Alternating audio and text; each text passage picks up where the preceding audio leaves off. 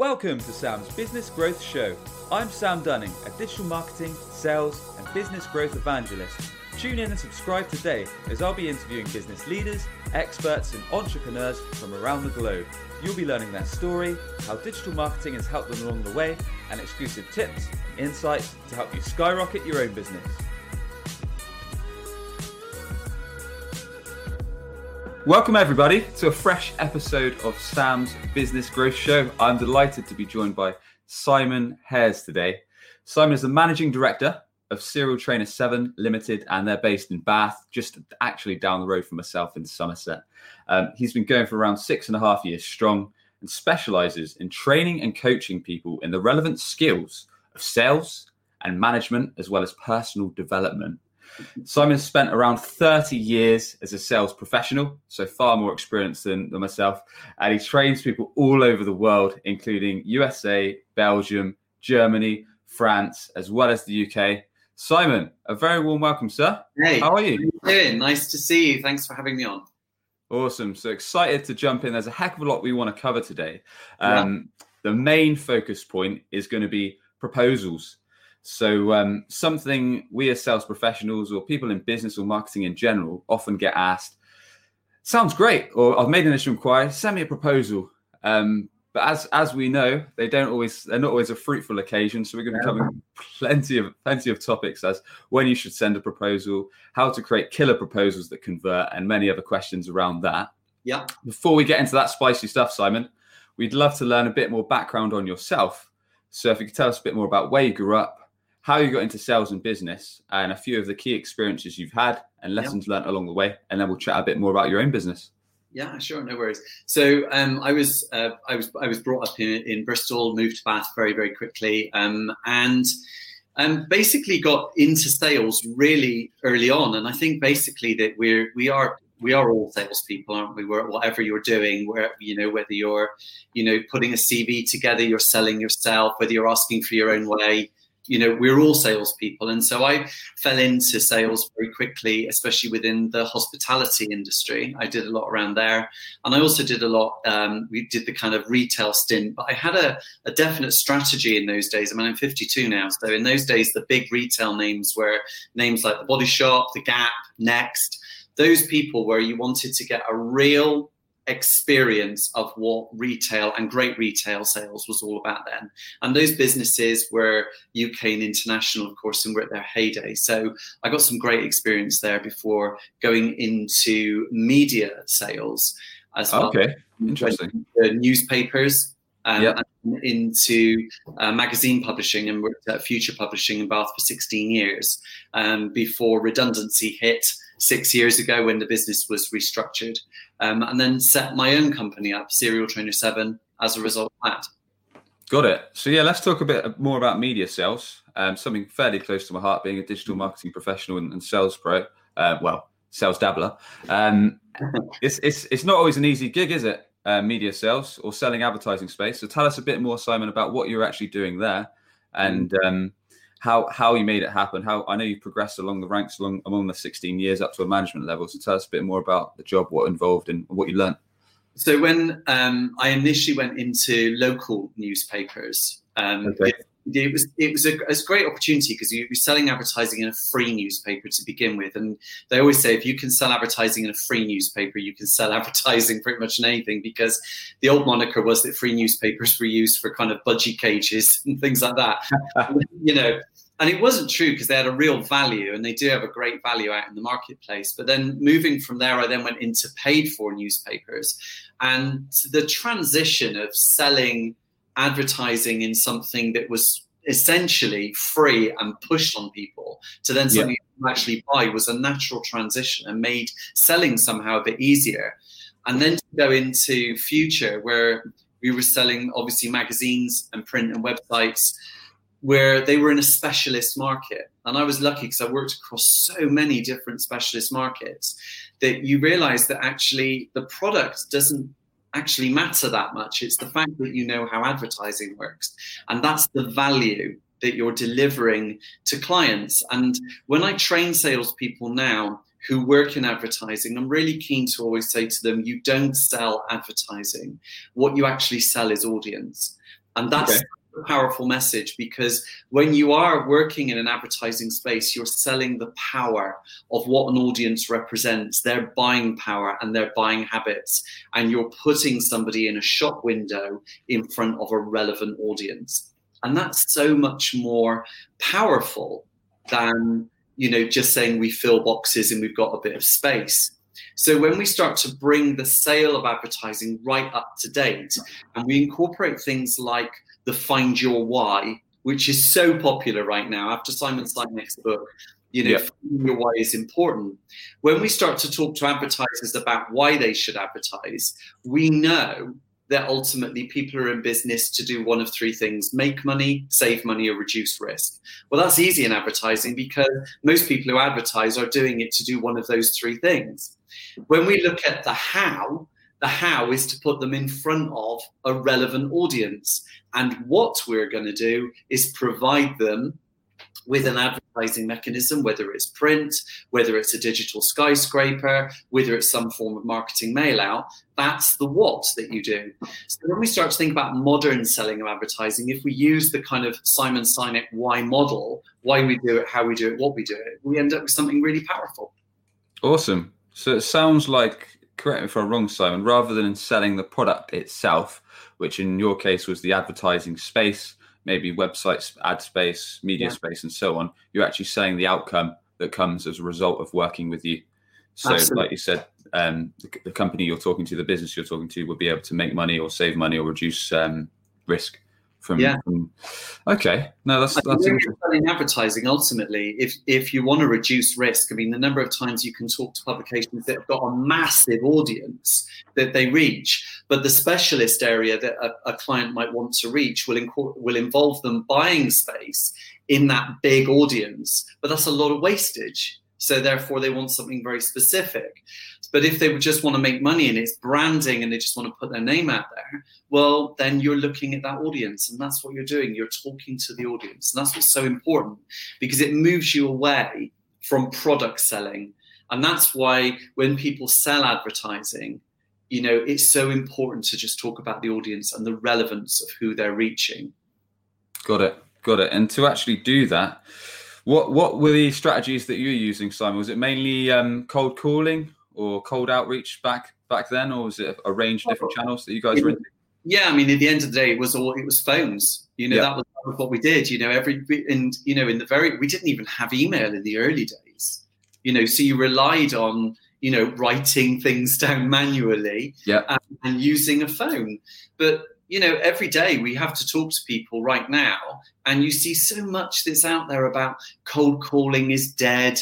People don't do that anymore, and social selling and all these different things. But ultimately, people have to talk to each other. And we use all sorts of different messages to do that and different ways of doing it. And the phone is still a great way to talk to people. Of course, in the light of the pandemic, video has really found its feet. And for the last 6 years, I've been banging the drum. And I really have been banging the drum as well about how we should be using FaceTime as an example to talk to clients, because a lot of the time when salespeople are out, they spend a lot of time traveling to and from clients. There's a massive cost incursion for that. I'm running my own business. I don't have time to travel all over the country or all over the world to talk to clients just to have meetings. So I've used video technology for years. Of course, now a pandemic has come out, everybody's using it, and video has really found its feet right now. So we're using video a lot more to talk to people, and it really speeds up the sales process as well. It gets things done a lot quicker. Completely agree. We did the same actually at WebChoice. We probably about a year and a half ago, not long after I rejoined the company, just before I became one of the owners, I said, look, we're traveling back and forth to London like a couple of times a month. It's costing hundreds of pounds in travel. Sometimes we've got to stay there. Obviously, we've got all the food, the drinks, etc. It's hundreds of thousands. Why don't we just move everything to video call? So we made a rule. So any clients, any prospects we were talking to, we said, look, sorry, we won't travel. We're happy to set up a Zoom conference, a Skype conference. But if meeting up's a deal killer, then I'm afraid we're not going to be the right fit for you. And as a result, we actually won more deals. We saved more money. We made better use of our time because we could spend more time prospecting, serving our existing customers and connecting with new ones. Just makes sense. and obviously the pandemic showed that. Put that in the client's frame of mind. They don't have their day disrupted so much because they're waiting around for people to turn up. They've got to book rooms, all of that stuff. It's so much better for them as well. And the cost saving is huge.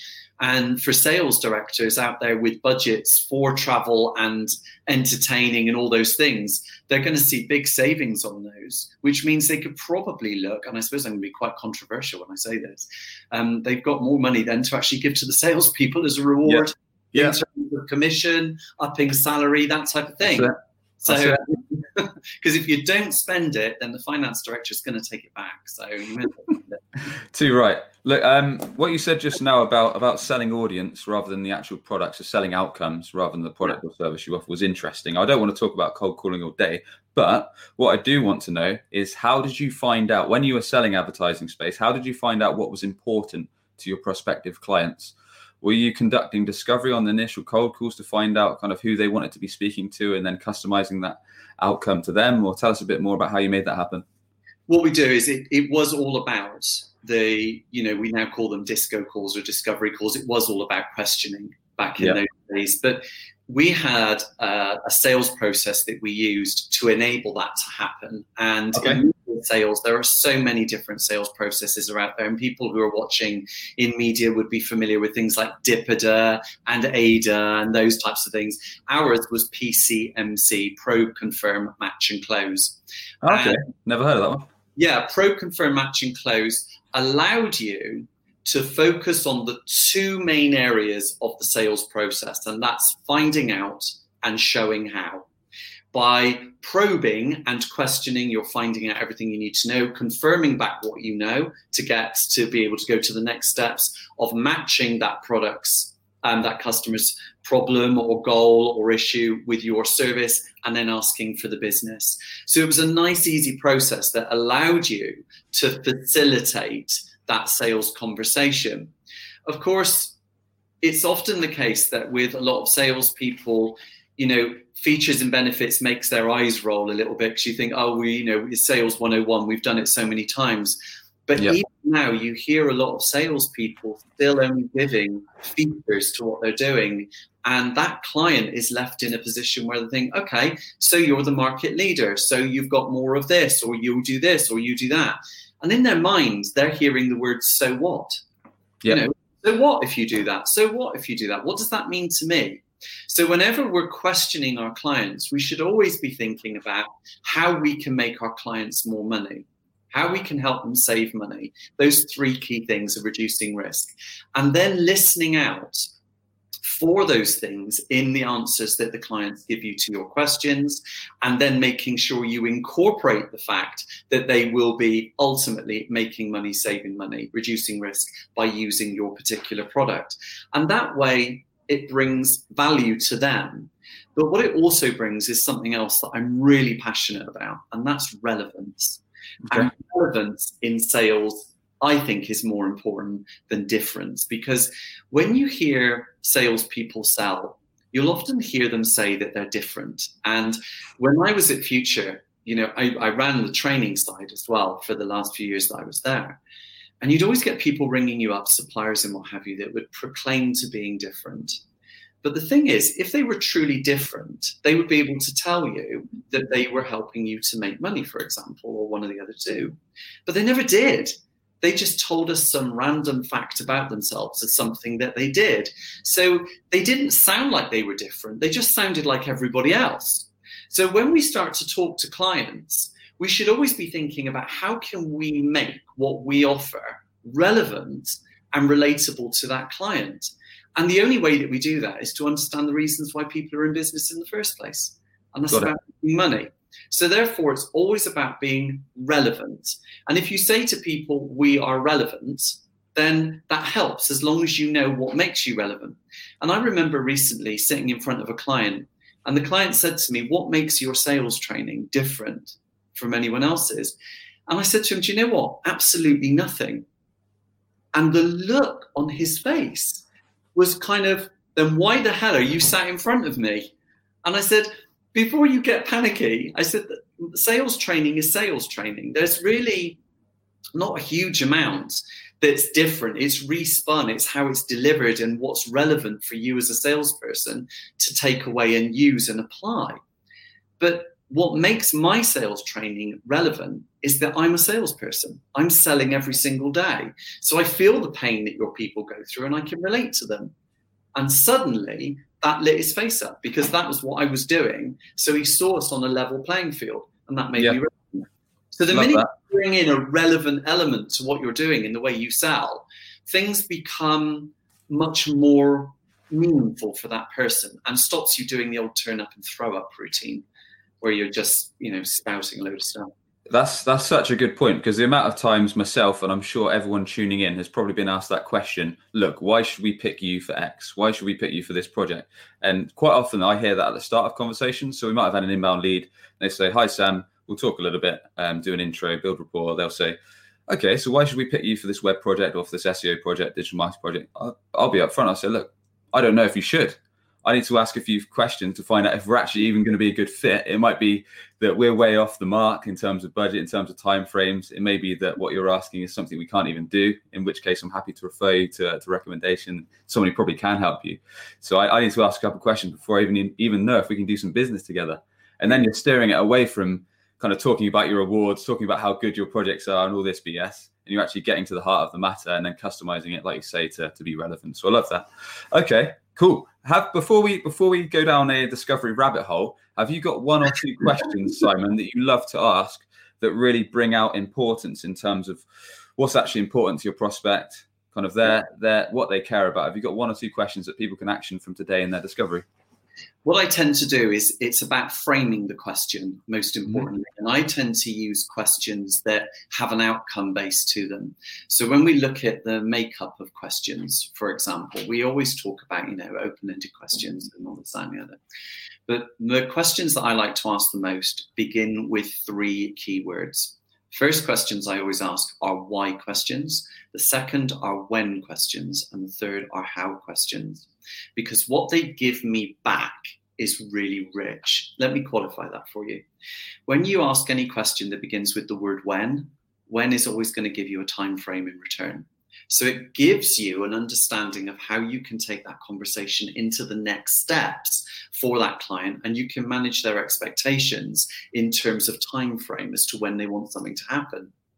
When you ask somebody a how question is always responded with a process or a methodology or a way of doing things. Okay. So therefore, that gives me more of an insight into the way that client thinks about things or the way they go about doing something. And then the last one is I like to ask questions that begin with why. I'm very, very nosy.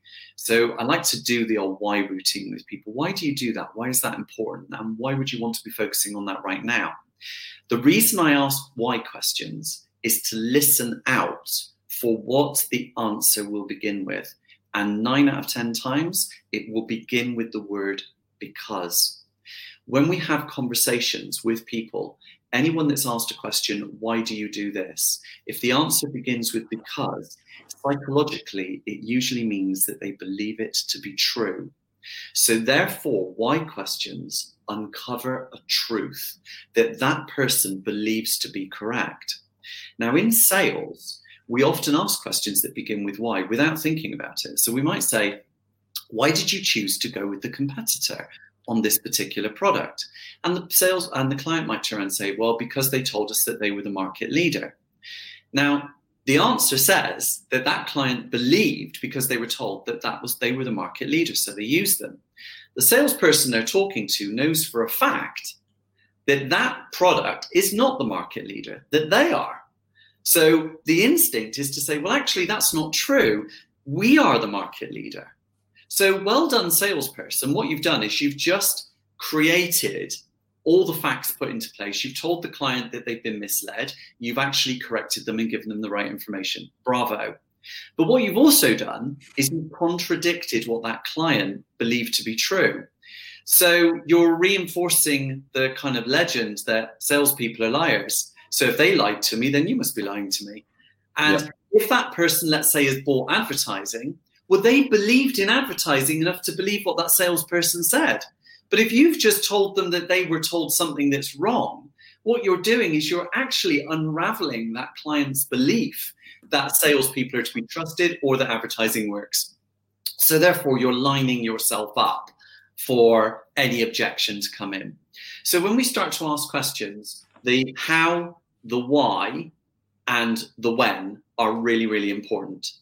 Now, another question I like to do as well, and I'm just going to throw this in, is I like to ask questions that, or make statements that put the objection in front of the client before they actually raise it. Yeah. So if you know you've got a high-priced product and you know that the product you sell is expensive and requires significant investment, it's important to say that to the client by saying to them, you're probably thinking that the training that I offer right now, or buying sales training of any kind, is quite an expensive investment. And the answer is, you're actually right. It is something that you need to consider seriously, and it does require quite a significant amount of investment, both in time, but also in money on your side. What this does is it stops the client from actually giving you, from their perspective, oh, that sounds too expensive, because you've already teed it up as being something that they need to be serious about. So therefore, very early on, you are qualifying the client to deal with you. And if we think about the old technique of using BANT, budget, authority, need, and timing, you're covering off the budgeting qualification very early, which means that you can either extend the conversation because they're qualified, or you can kind of cut through it quite quickly because you know that it's not going to come off. So we want to be able to do things in our discovery and questioning where we put objections actually in front of them before they say it, to take the wind out of their sails, but also to ask questions that give us a bit more richness rather than just the standard stuff. Customers know that they're going to get questioned, but we have a responsibility as salespeople to make sure that we're doing something with the answers they give us and not just going, that sounds wonderful, great, okay, next. And the customer sat there wondering what the hell's going on. Yeah, too right. Love that, Simon. Okay, let's move on. We've had some awesome tips there in terms of discovery, in terms of sales and prospecting in general. So let's learn a bit more about your business. Before we get to the juicy part of when to write proposals, how to write killer proposals, let's learn a bit more about why you set up on your own, Simon. And tell us a bit more about how you've been able to grow your company, how you've been able to acquire clients in the sales training sector over the last 6.5 years or so. Yeah, well, we've been, really lucky to have some really fantastic clients all over the world, from really, really big international companies to smaller businesses and SMEs. And it's just a real privilege to work with anyone that wants to better themselves, really, whether they want to become a better salesperson or what have you. And the 7 of Serial Trainer 7 is the 7th habit from Stephen Covey's 7 Habits of Highly Effective People. And that 7 is always sharpen the axe. And that means that when I'm training people on things that I do myself to keep my skills sharp, so that it keeps that relevance there, so that people are being trained by someone who's actually doing it and been through and goes through what they do every day. So it's important to do that. I use a lot of networking. So I go to a lot of networking shows and a lot of networking events. We've got the Glove Factory in Holt, just outside of Trowbridge here in Wiltshire. We've got a lot of working hubs that we go to, and I do a lot of talks to people there. I do an annual one at the Glove Factory to kick off sales, and you pick up business there. But it's also about referral as well, and testimonial. We like that. I like to refer a lot of people to other people, and you get that reciprocation back. But ultimately, it's about picking up the phone. It's about reaching to people to find out what's going on with their business and talking to them. And, as I say quite a lot, on all of these, we all have that magical SalesMaker app just on the bottom corner of our phone there. And, it's quite an incredible thing if you can get people to talk to you. And now we use video, we can see them in real time. That's fantastic. So I like to get in front of people and talk to people. So that's how I built it up. Make 5 cold calls a day. And it doesn't matter what you call it. It's an introductory call. It's a cold call. It's a way of getting somebody in front of your business. That's what we do. Got it. Excellent. So networking, referrals, testimonials. What about from a digital standpoint, Simon? What's working for you in terms of digital, in terms of social, some of the things you've seen results with? The most powerful one for me is LinkedIn, without a doubt. A couple of years ago, I saw somebody, and it might have been Daniel Disney, it might have been, that was posted that said, why would you just spend equal amounts of time on all of your social media? If you know that one particular one works and it brings you 70% of your return, then you should be spending 70% of your time on that one platform. And that little tip really revolutionized everything. And as such, it meant that I closed down a lot of other social media channels that I was using because it just wasn't doing anything. But LinkedIn is definitely the one where I can talk to people, I can give away content, I can do video, and it really makes such a difference. So LinkedIn is the biggest one that I use. And I've got a strategy that I do that to use it for. I use it for video, and I try to put a lot of free tips up every day to okay. I can. But also when people connect with me on LinkedIn, I like to send them a video message as well. Nice. So that they receive that. So on the message center of LinkedIn, there's a little plus button, isn't there, on the message center? If you click that plus button, it's amazing how many people have never seen that before as well. Hit that plus button, you'll get the video option there, and you can do a video, and they love it. People love that personal touch. But if you feel that you're a little bit uncomfortable, or maybe you think you've got more of a face for radio, then as such, you can just use the audio message function, and people love that too. So, you know, video is becoming very powerful, and I'm also using it to confirm meetings as well. So if you know you've got a meeting in the diary, send a video message beforehand, the day before. It's a great thing to do. It makes such a difference. That's brilliant. I think you've raised some great points. So like you said, when you're talking to Dan, who's been on the show, he's one of the first guests and he's a friend of mine. Work out where your customers are actually on, because I think we've all made the mistake of trying to hammer too many social platforms, and then before you know it, you're on about 7 different social channels, and you've got no time to actually meet your existing customers or sell to new customers and all this kind of stuff. Yeah. So if you are a B2B sales professional, the chances are your ideal customer are going to be on LinkedIn, with a few kind of exceptions. So it makes sense to dedicate a bit of time there each and every day. And like you say, I've seen some of your videos that you put out in terms of kind of sales tips, and it's a really nice way to kind of give some free tips and kind of share your expertise. Stuff away. Give away more than you'll ever get back, because it guarantees a return. But you've got to be really, really sure about the audience that works for you. And it may be that you just do the hashtag sales thing, and that might work from you. I find that's terrific. But I found a community of really influential people who are the sales authors.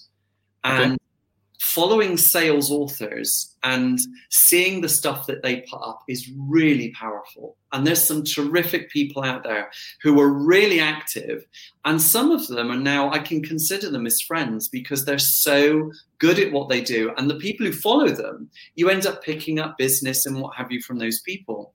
So when we look at some of the big sales authors like that are out there, Daniel Disney is amazing, truly exceptional. Larry Levine, oh my goodness, his book Selling from the Heart. James Muir, brilliant. There's a couple of books that are out at the moment that are really doing the grounds. I mean, The Revenue Growth Engine by Darrell Amy, and his stuff that he does, just fantastic. And for video, Rehumanize Your Business by Ethan Butte and Stephen Pacinelli, which is how personal videos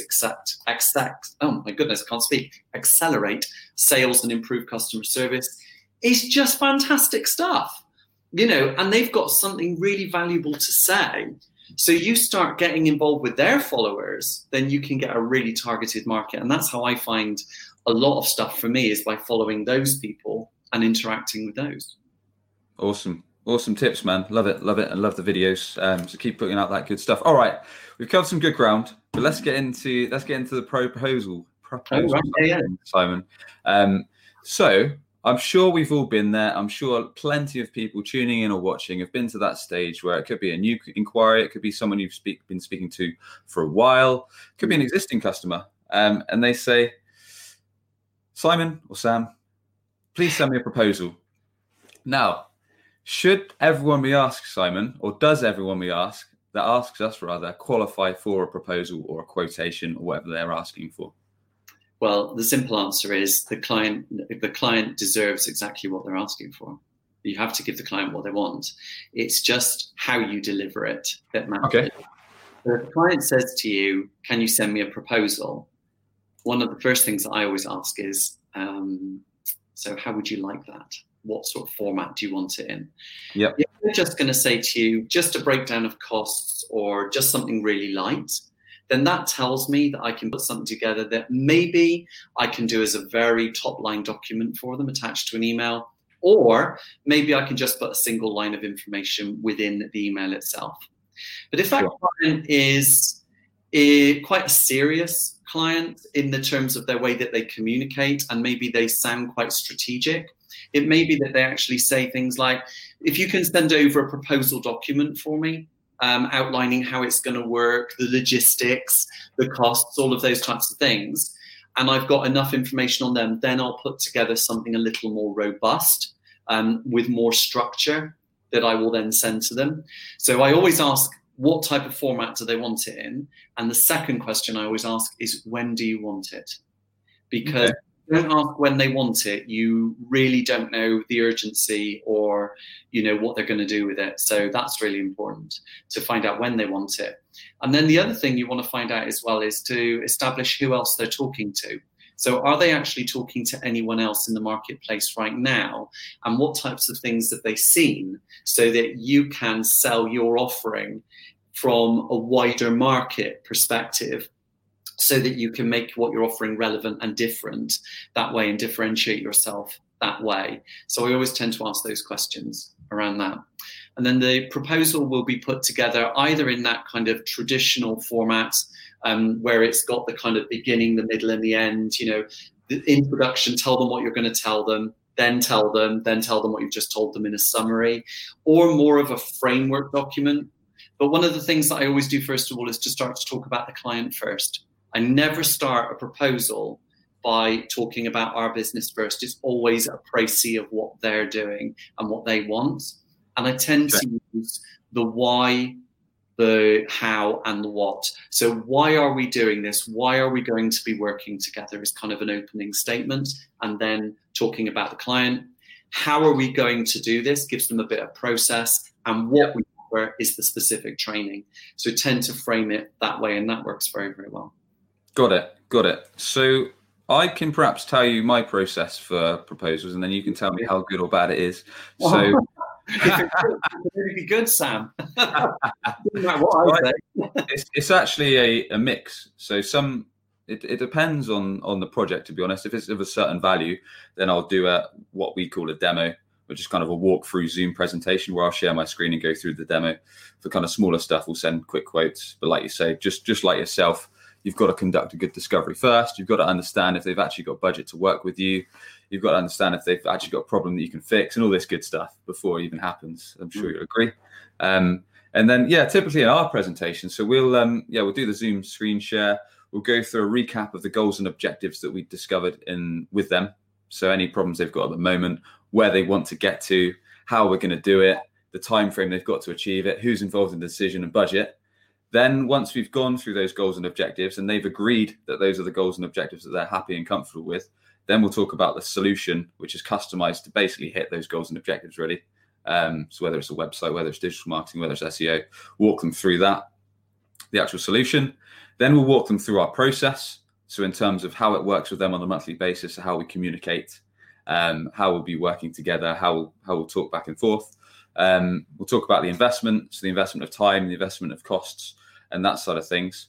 And once we've gone through all of that, throughout I'm asking if they've got questions. So each stage I'm saying, look, often clients have questions at this stage. What are yours? Which is a great tip that I heard in Sandler training a while ago.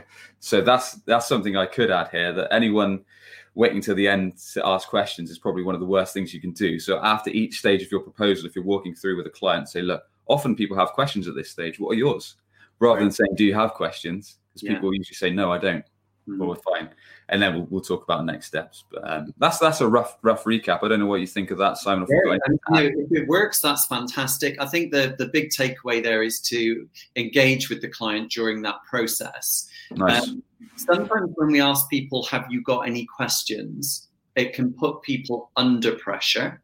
It's a bit like when you go to an author event and you get the author reading their book, and then at the end of it, the bookstore, and it says, so does anyone have any questions? And you think, now I've got to ask a question. So when we want to stimulate feedback, it's great that you say usually customers have some form of question right now about stuff we're doing. Or alternatively, you can say at this stage, we welcome any feedback or any comments you might have, or how is this sitting with you right now? Because often when we talk to clients, they have a response to some of the things that we're saying and it stimulates some questions.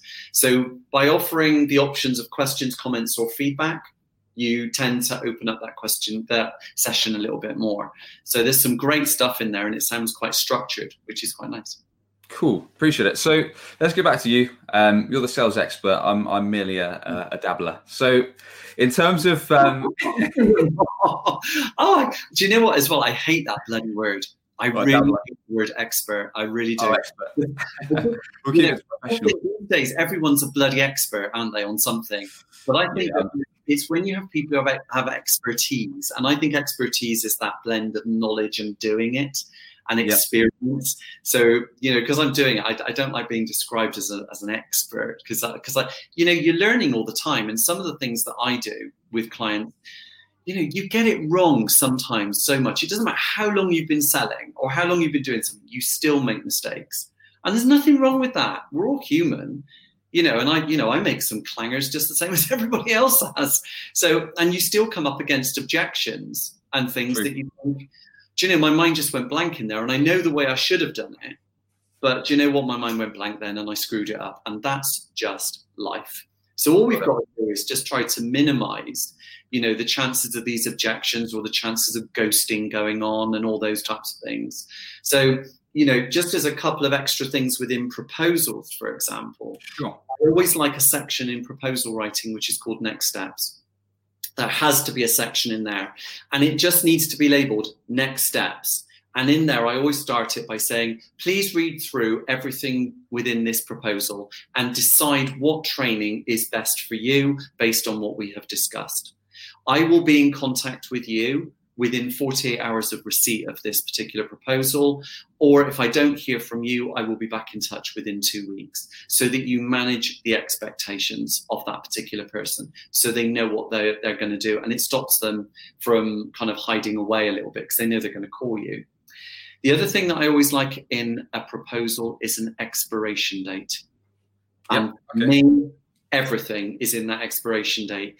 I want to be able to create a little bit of scarcity influence with that as well, so that you're saying that the prices you're quoting are valid and for the next 6 weeks. And after that, they would be negotiated. Not boiler room tactics of saying, if you buy it today, it's this price and tomorrow it goes up. That's not what this is about. It's just about creating a sense of urgency. The other thing that happens as well is if you put an expiration date on the proposal that you send, if that client chooses not to go with you at that time, it stops them, if they come back to you in a year's time, from holding you to ransom to those original prices. So therefore, it gives you, a shelf life to your proposal so that you can go back and reequate things because things change. Awesome. So that's important.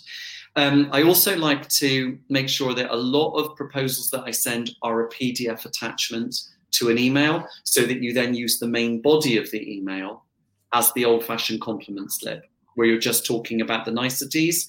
And if you want to be really up to date by using things like video apps, I think you mentioned to me the other day about Vidyard. Wasn't it? Is it about Vidyard? Yeah, it's a great tool. I started using that, so great tip. But creating a video compliment slip, which then goes into the main body of the email with the proposal, and the proposal is then attached. So you can do that. Awesome. And my final tip is to make the subject line of the email work really hard. And this is where, when somebody asks you for a proposal and you send it to them, the subject line needs to read RQST info ... requested information, and then whatever that is, proposal from Sam Dunning. So that client knows that when they receive that email and it says requested information or an abbreviation of that, they know that they're expecting it and it's not spam. If they then ask you for extra information, when you send that information to them, the subject line reads ADDTNL info, additional information. If you are asking the client to do something for you, then the prefix is action required. or if you want them to sign it or to come back to you with something else, it's response required.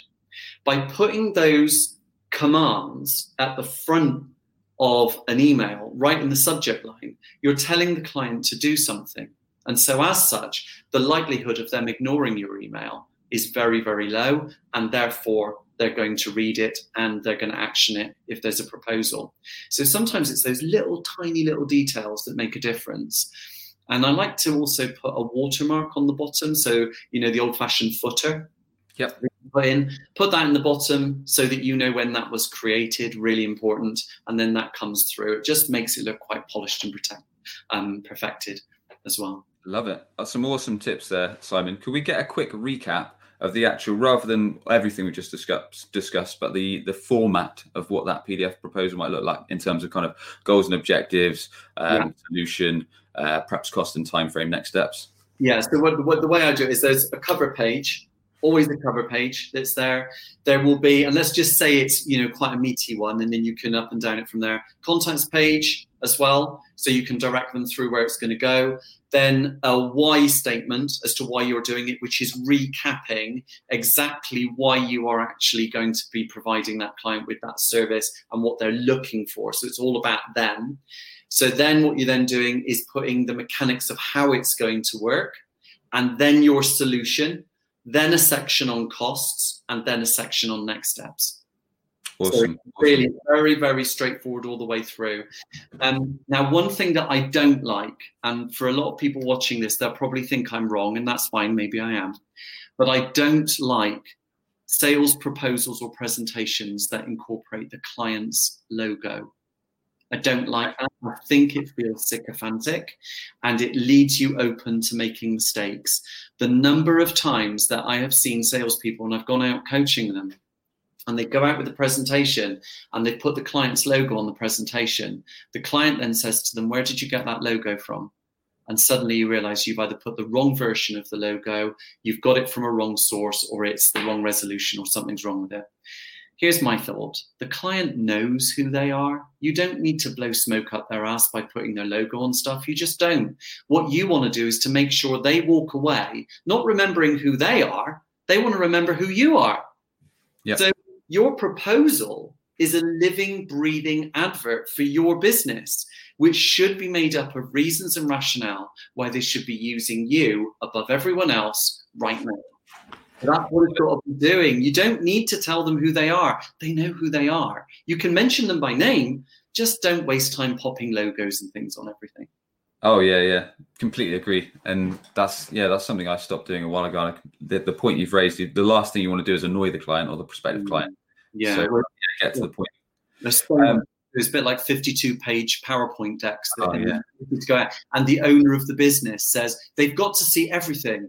And as the salesperson, the client's only interested in pages 3, 7, and 9. And it's like, we don't need all the others. So right. Too right. Awesome, Simon. So in terms of actually, once you've sent the proposal, what's the ultimate way to follow up? So how can we actually seal the deal? How can we bring the business in? Are we sending video messages? Are we phoning them up? Are we emailing them? What happens if they stop responding? Tell us what works for you. Okay, so it's in answer to your phone, email, and video, it's yes, and yes, of course. We need to be doing that. We also know that clients take longer to make their mind up sometimes. At the end of the day, their priority probably isn't dealing with you or me or anyone else. They've got other things to do, so things get in the way, and that happens. So you should continue to contact them as much as you possibly can. Now, sometimes clients will ghost you, and that can happen.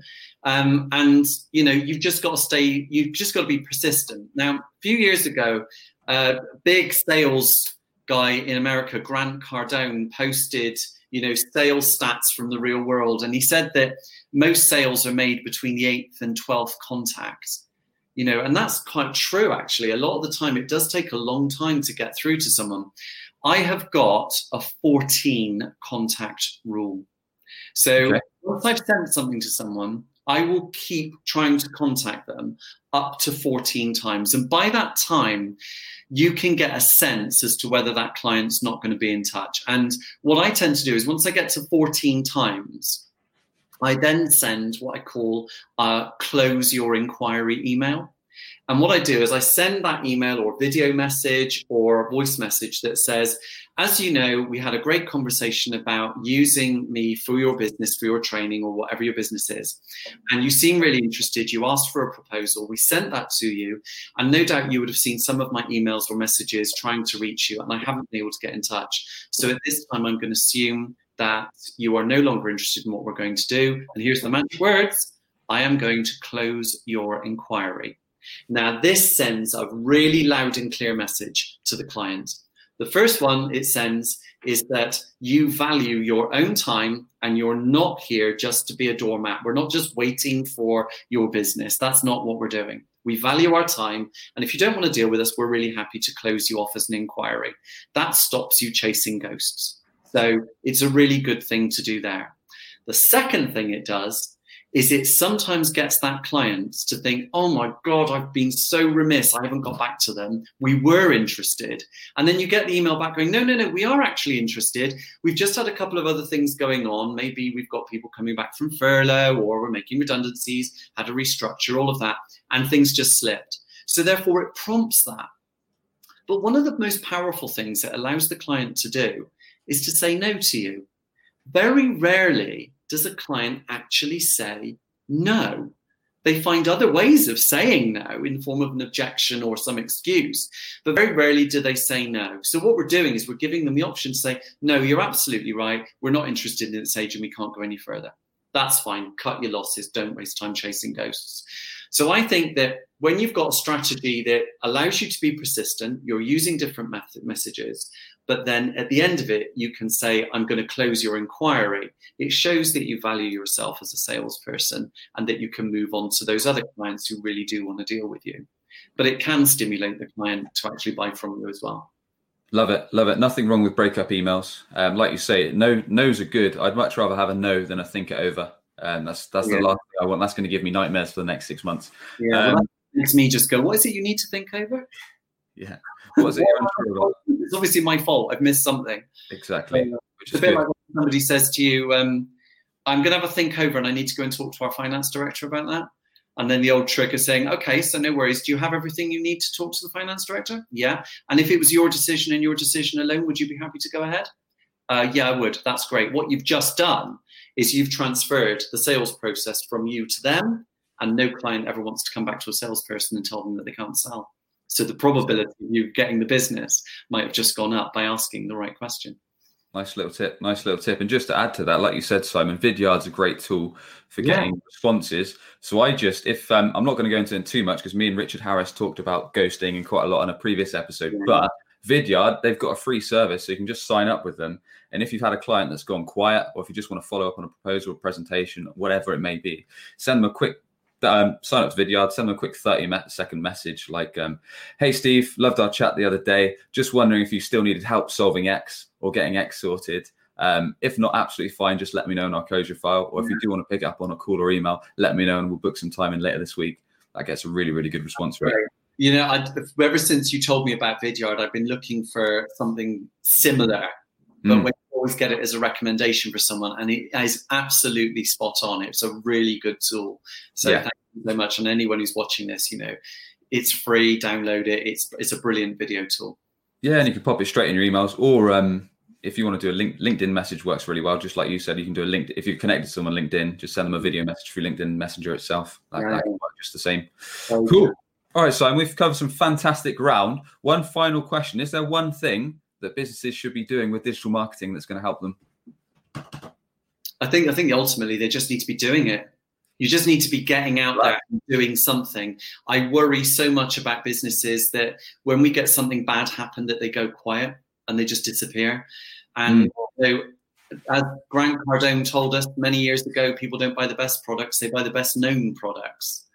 And, you know, we have to keep our message out there, and don't worry about not having anything to say. If you feel that you've got nothing to say, then stick a quote up at the very least. You know, do something that keeps your name present and front of mind. So as long as you're doing something, something is better than nothing. So that's how I keep it going. I just keep that message out there all the time. Awesome, Simon. Well, you've been tuning into Sam's Business Growth Show, where we sit down with business leaders, experts, and entrepreneurs from around the globe.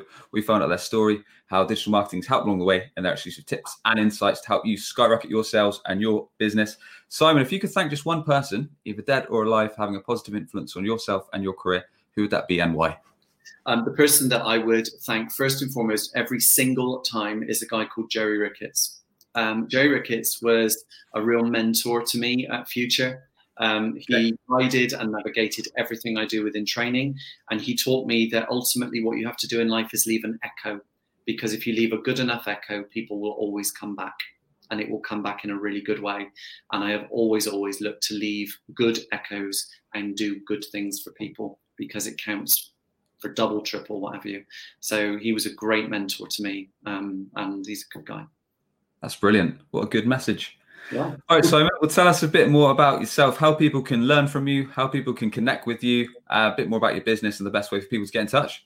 Okay, so very briefly, my business is Serial Trainer 7 Limited. So you can find me here on LinkedIn, but serialtrainer7.com is the website. There is a whole range of sales training and management training courses that are there, either in single day courses, digital courses, or as academy programs where we immerse into your business over a long period of time and develop your people over that time with a certificate at the end of it for you if you want. The sales training is very practical. We don't use role plays and we don't use PowerPoint in our training at all. We rely on discussion, so no PowerPoint and no hideous role plays. We do team exercises. We do a lot of playful stuff as well, because people learn when they play.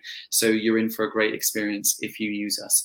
There are on LinkedIn, on my LinkedIn page, over 230 testimonials from clients and delegates who have attended our training. So from a form of social proof, have a read of what they say and make up your own mind. Thank you, Simon. If you enjoyed the show, please be sure to subscribe on your chosen podcast channel of choice or on YouTube. We've got tons of episodes with business leaders, sales leaders, digital marketing leaders for you to enjoy. Simon, thank you once again. My pleasure. Thank you so much. Are you tired of constantly hunting for new customers? You could be missing out on regular inbound opportunities, all because your website isn't on the first page of Google.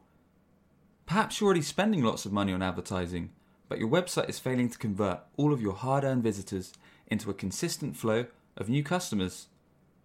If you'd like to learn more about our unusual approach that brings ideal clients straight to you, connect with Sam Dunning on LinkedIn or book a free 20-minute consultation via webchoiceuk.com. That's webchoiceuk.com. Subscribe today for more digital marketing, sales, and business growth tips from the experts.